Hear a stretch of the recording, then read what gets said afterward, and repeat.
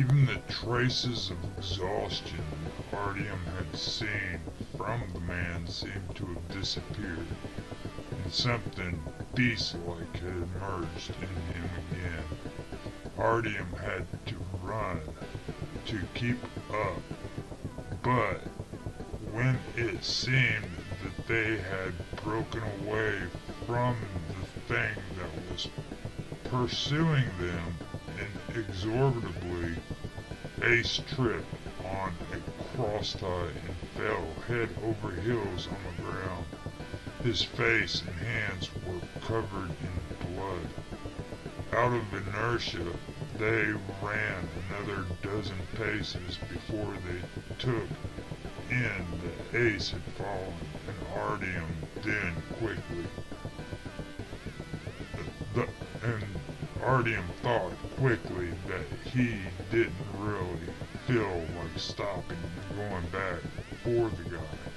He wanted to leave him for the dogs. The short arse bootlicker, with his amazing intuition, he wanted to keep going before the thing got to them.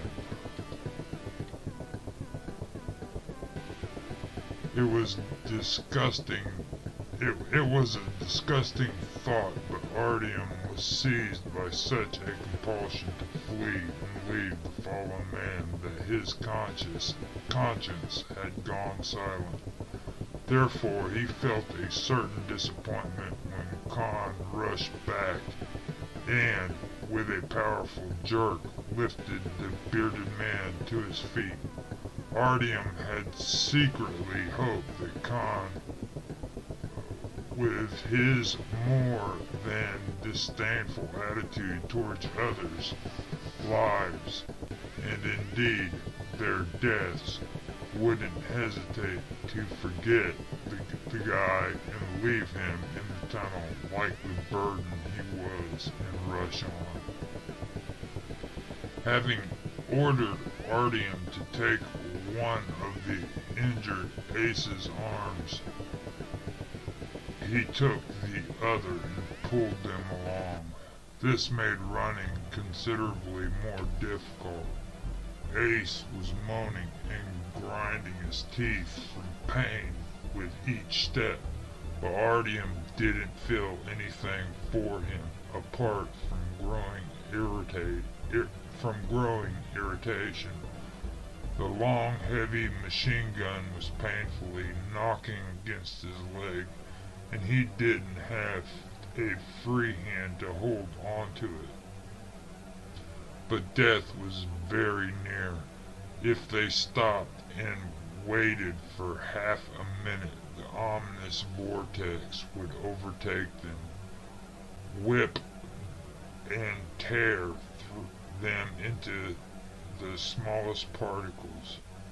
In the case of a second, they would no longer be of this universe, and death cries would burst from them with unnatural speed.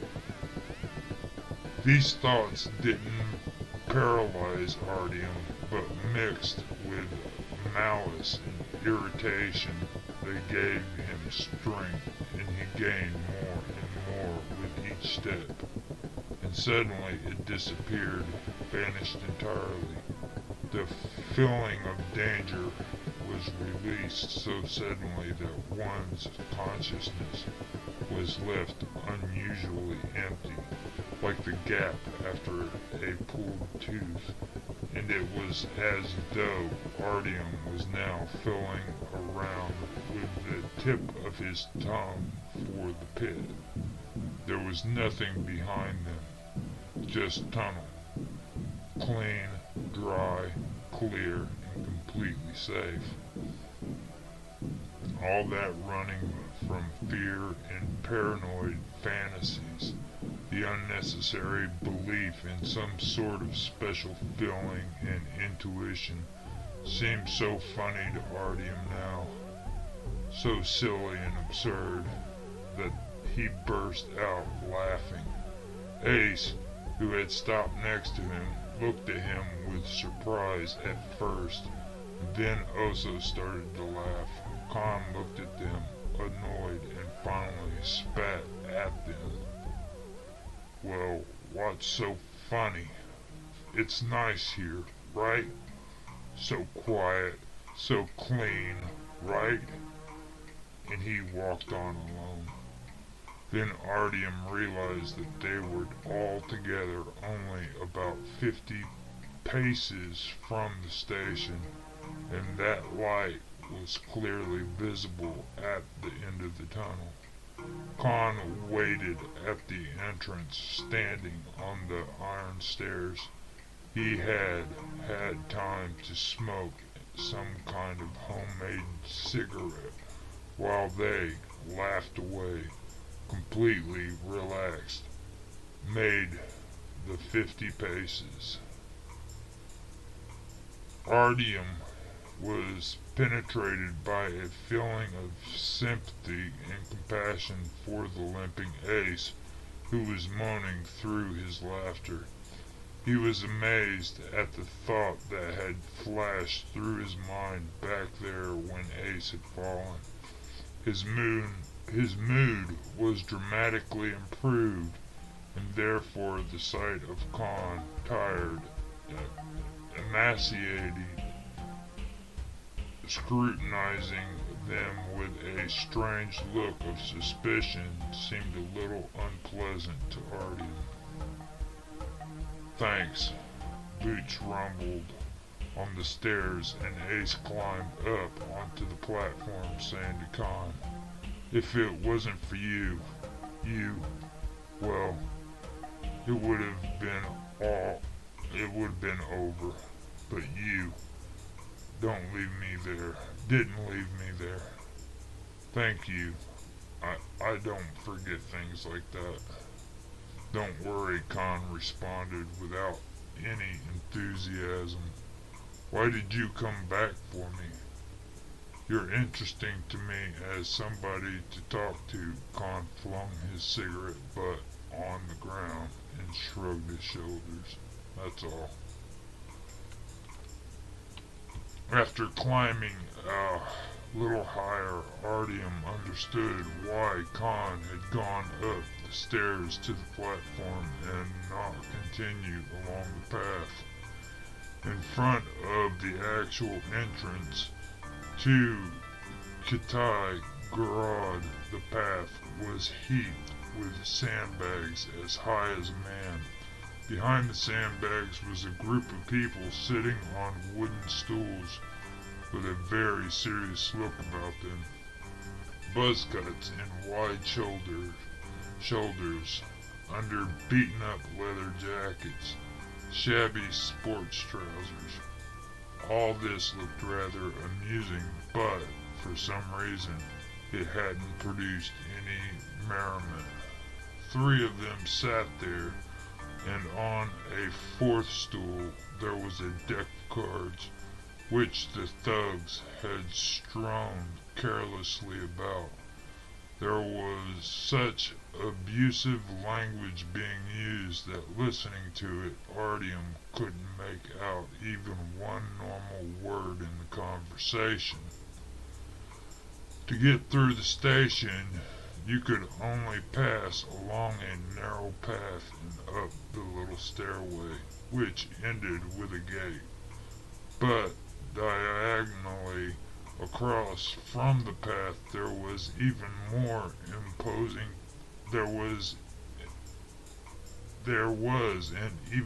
imposing pack of 4 guards. Artyom threw them a look. Shaved heads, watery gray eyes, slightly bent noses, cauliflower ears, wearing training pants with a heavy TT imprinted on the stripe. And there was an unbearable smell of fumes, which was making it hard to think. "So what do we have here?" the 4th guard said hoarsely, examining Khan and Artyom behind him from head to toe. Are you tourists or what? Or traders? No, we're not traders. We're travelers, and we have no goods with us, Khan explained. Travelers, grovelers, the thug rhymed, the gaffwood loudly, and guffawed loudly. Hear that, Kolya? Travelers, grovelers, he repeated, turning to the card players. They responded enthusiastically. Khan smiled patiently. The bull of a man leant one hand against the wall, blocking their way. We have here a kind of costumes operation, you know what I mean?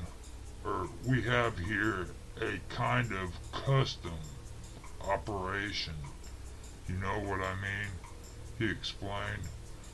Cash is the currency. You want to go through, you pay. You don't want to, then you can get lost. Whose prerogative? Artyom protested indignantly. That was a mistake. The bull didn't probably quite get what he'd meant, but he'd understood the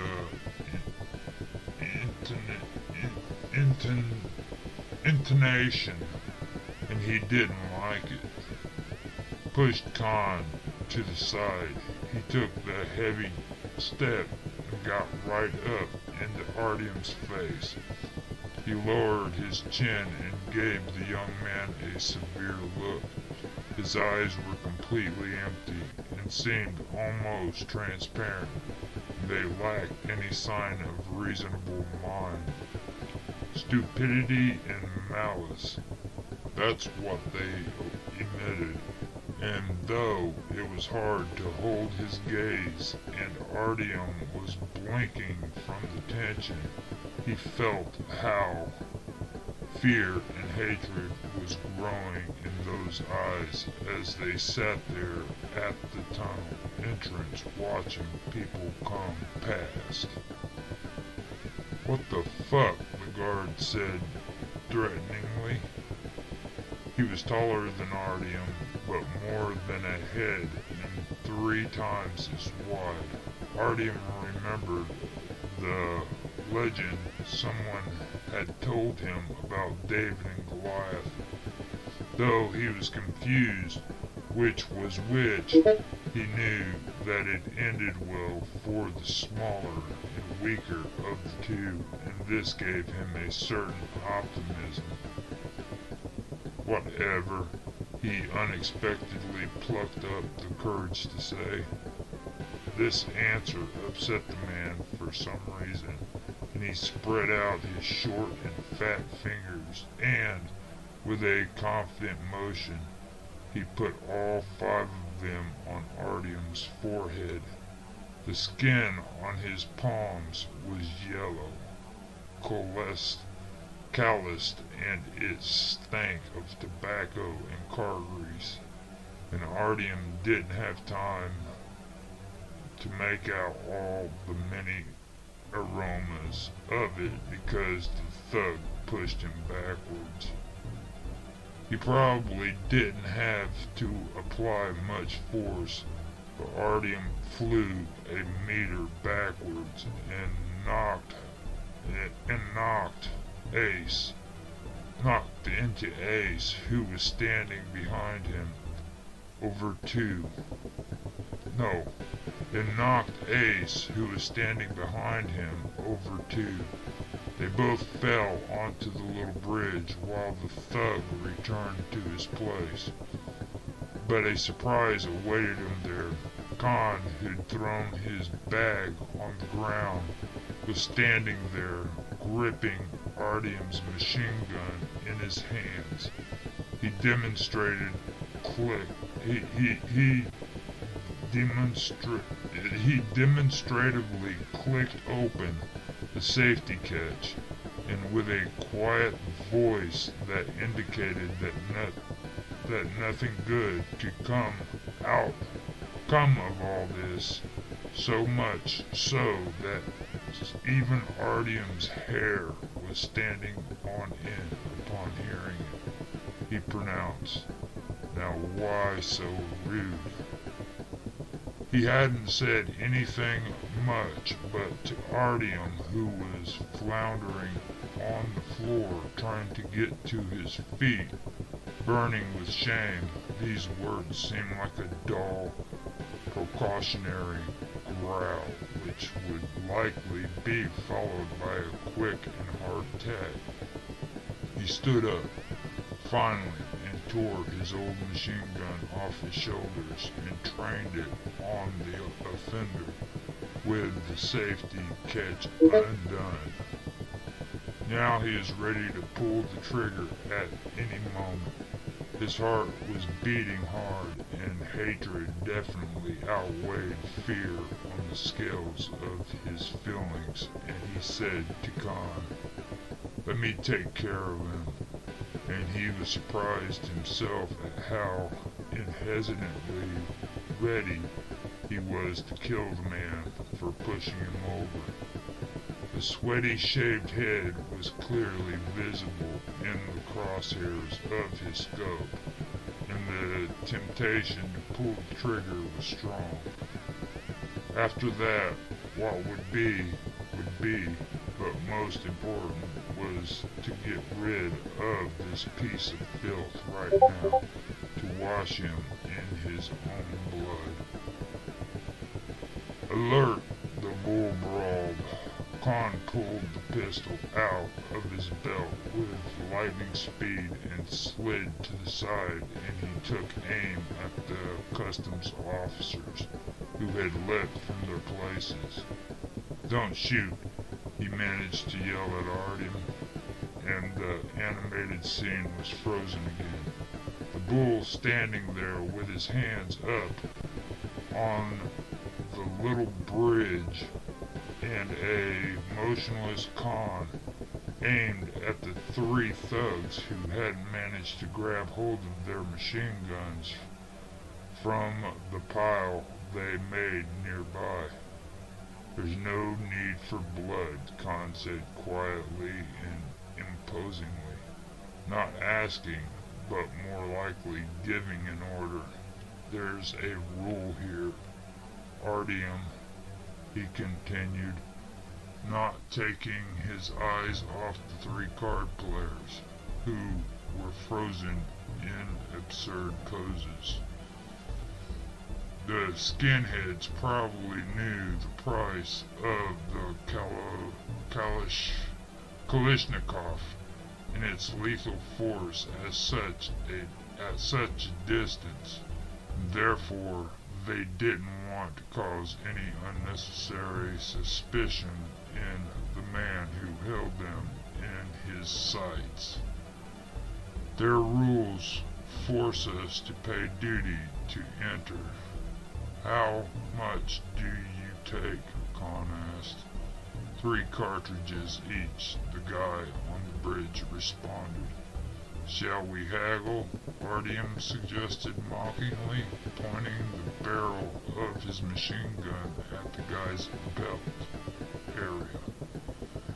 "2," the man offered some flexibility.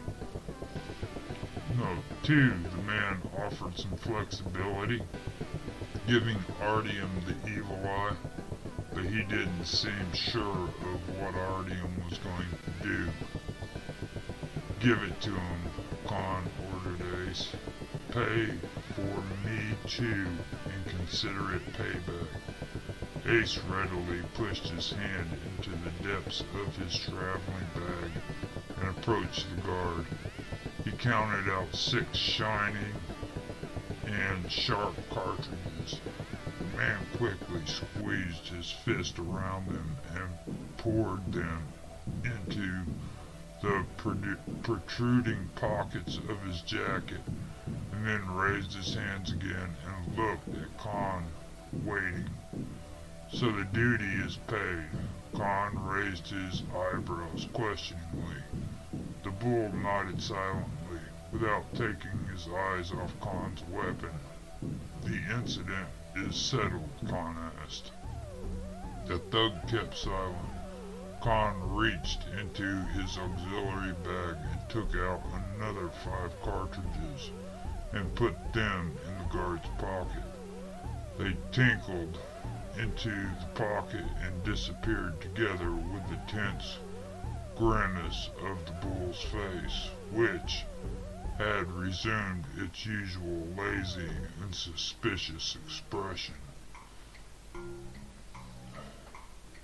Compensation for moral damage, Khan explained, but the words didn't have any effect. It was likely that the bull hadn't understood them, as he hadn't understood the previous question. He was guessing at the moment of Khan's wise statements by Khan's preparedness to use money and force. This was the language he understood perfectly, and probably the only one he spoke too. You can put your hands down, Khan said, and carefully lifted his gun upwards, taking his aim away from gamblers. Artyom did the same, but his hands were shaking. He had been ready to take out the shaved skull of the thug at any moment. He didn't trust these people. However, his agitation was unfounded. The thug, having relaxed and lowered his hands, growled to the rest of his buddies, and everything was fine. And leaning with his back on the wall, he assumed an indifferent attitude, letting the travelers go by him. Into the station. As he passed, Artyom gave him an obnoxious look, but the bull didn't take the bait and was looking off to the side. However, Artyom heard a disgusting puppy dog and heard spittle hit the floor.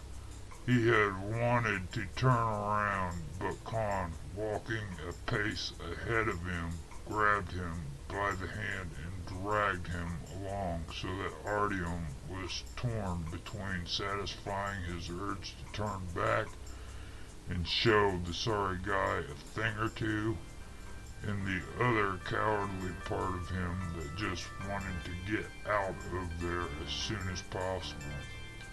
When they had all stepped onto the dark granite floor of the station, they suddenly heard a bellow of stretched valves behind them. "Hey, give me my piece." Khan stopped, took the cartridge clip labeled TT with its rounded bullets and flung it over to the bull. The man rather deftly caught the pistol and put it in his belt, watching annoyed at how Khan had let some extra cartridges fall to the floor. "Sorry," Khan opened his palms. "A prophylactic, isn't that what it's called?" He winked at Ace. Katai Gurad differed from other stations that Artyom had seen. It didn't have 3 arches like VDNKH, but was one large hall with a wide platform with tracks on either side of it, and it gave the alarming impression of an unusual space. The accommodations were lit in the most disorganized way. Weak, pear-shaped lamps dangling here and there. There weren't any fires here at all. Apparently, they weren't allowed. In the center of the hall, generously pouring light around itself, there was a white mercury vapor lamp, a real miracle for Artyom.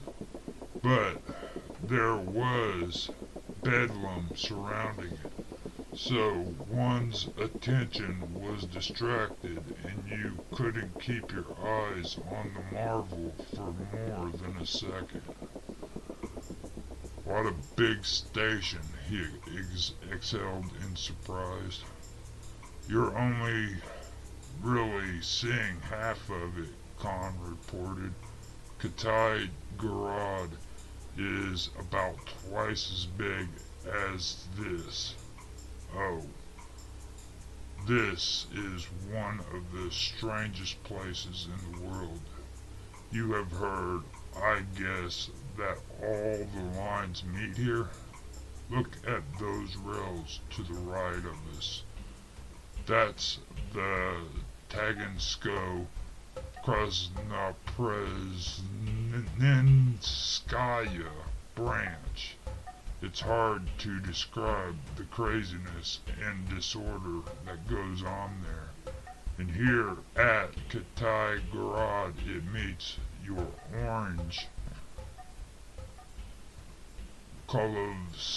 Kolozasko Rezskaya, and no one from the other lines believe what goes on there.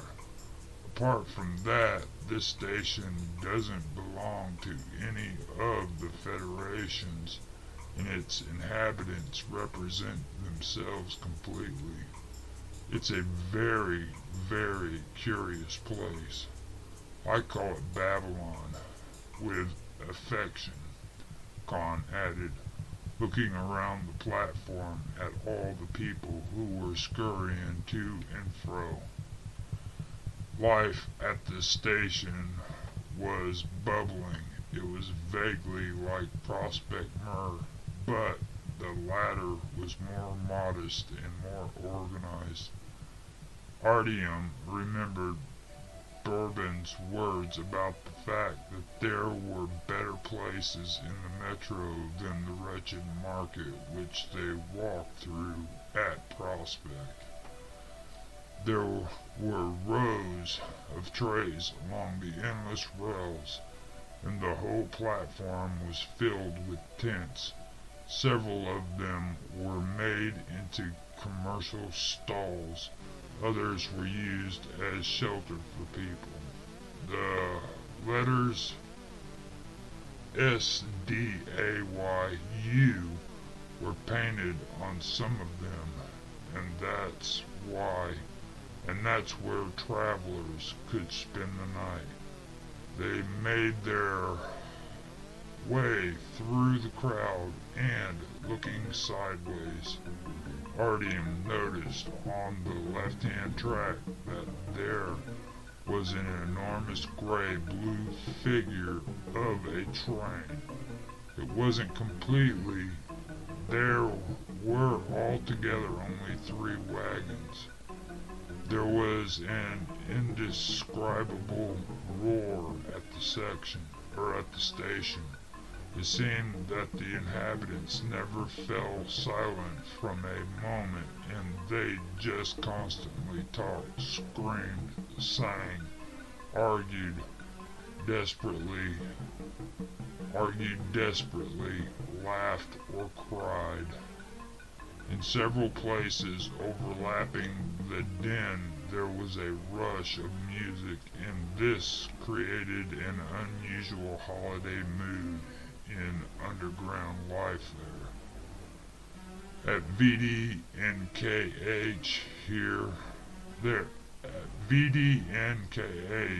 there were also people who sang enthusiastically, but it was different there. There were only a couple of guitars there, and sometimes people would gather at someone's tent to relax after work. Yes, and there was music. sometimes at the 300th meter border where you didn't have to listen hard to hear it coming from the northern tunnel. At the little patrol fire, they sang with guitars, but mostly about things that Artyom didn't really understand, about wars that they hadn't taken part in, and which were conducted according to different strange rules about life there above before. He especially remembered songs about some Afghanistan place which Andre really loved to sing, although there isn't much not to understand in these songs. They were all about sadness for fallen friends and hatred for the enemy. But Andre could sing so well that everyone who listened was touched so much that their voices quivered and they had goosebumps. Andre explained to the younger ones that Afghanistan was quite a country, and he described its mountains, the passes, the bubbling brooks, the villages, the helicopters and coffins. Artyom knew what a country was pretty well since Sukhoi had spent worthwhile time explaining things to him. But while Artyom knew something about governments and their histories, mountains, rivers, and valleys remained as abstract notions to him. They were mere words which were defined for him by the discolored pictures his stepfather had shown him in a geography textbook. Even Andre hadn't been to any Afghanistan. He was too young for that, but he had just heard the songs from his older army friends. But did they really play music like this at VDNKH? No, the songs were pensive and sad. That's what they sang there. And remembering Andre and his melancholic ballads and comparing them to the merry and playful melodies which issued from different corners of the hall, Artyom was surprised again and again how varied, how different music can be, and how much it can affect one's mood. Coming up to the nearest musicians, Artyom stopped without meaning to, and joined the small group of people, not just to listen to the words, but adventures through the tunnel under the influence of weed, but to hear the music itself and to look curiously at the performers. There were two of them, one with long, greasy hair tied down with a leather strap around his forehead, dressed in some kind of strange multicolored rags, jingling on the guitar. The other was an elderly man with a significant bald spot from the looks of it, and a pair of glasses that had been repaired many times, in an old faded jacket, and he was charming them with some kind of wind instrument, which Khan called a saxophone. Artyom hadn't ever seen anything like it. The only wind instrument he knew was the pipe. There were people who knew how to play it well, cutting insulating tubes of different diameters, but they only made them to sell. people didn't like pipes at BDNKH. And furthermore, the horn looked a little like the saxophone, which sometimes was used to sound the alarm if something was hindering the siren that was usually used. On the floor next to the musician lay an open guitar case in which lay a dozen cartridges. When the long-haired one had finished singing his heart out, he said something particularly funny, accompanying it an amusing grimace. The crowd chuckled with joy, and applause broke out, and another cartridge flew into the case. The song was about the wanderings of a poor devil. The song about the wanderings of a poor devil had ended, and the hairy guy leaned on the wall to relax, and the saxophonist in the jacket then took to playing some kind of motif that was unfamiliar to Artyom, but evidently popular here because people started applauding, and a few cartridges flashed through the air and into the red velvet of the case.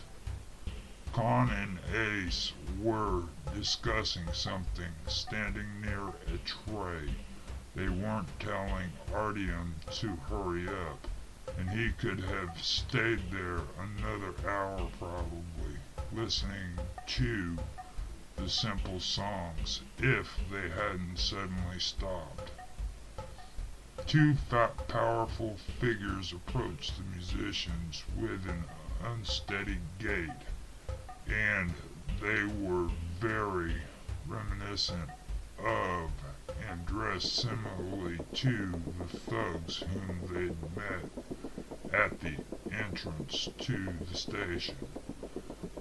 One of the approaching figures crouched and started to unceremoniously remove the cartridges from inside the case, pouring them into the pocket of his leather jacket.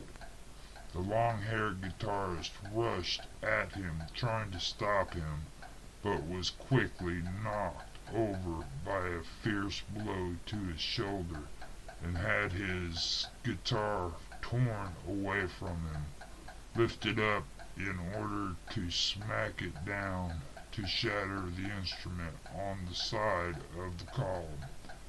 The second thug pushed the elderly saxophonist against the wall with little effort when the man tried to get away to help his friend. None of the audience standing around the musicians stepped in. The crowd thinned noticeably, and the ones who were left either covered their eyes or pretended to be looking at the goods for sale lying on the tray nearby. Artyom burned with shame for them and for himself, but he decided not to get involved.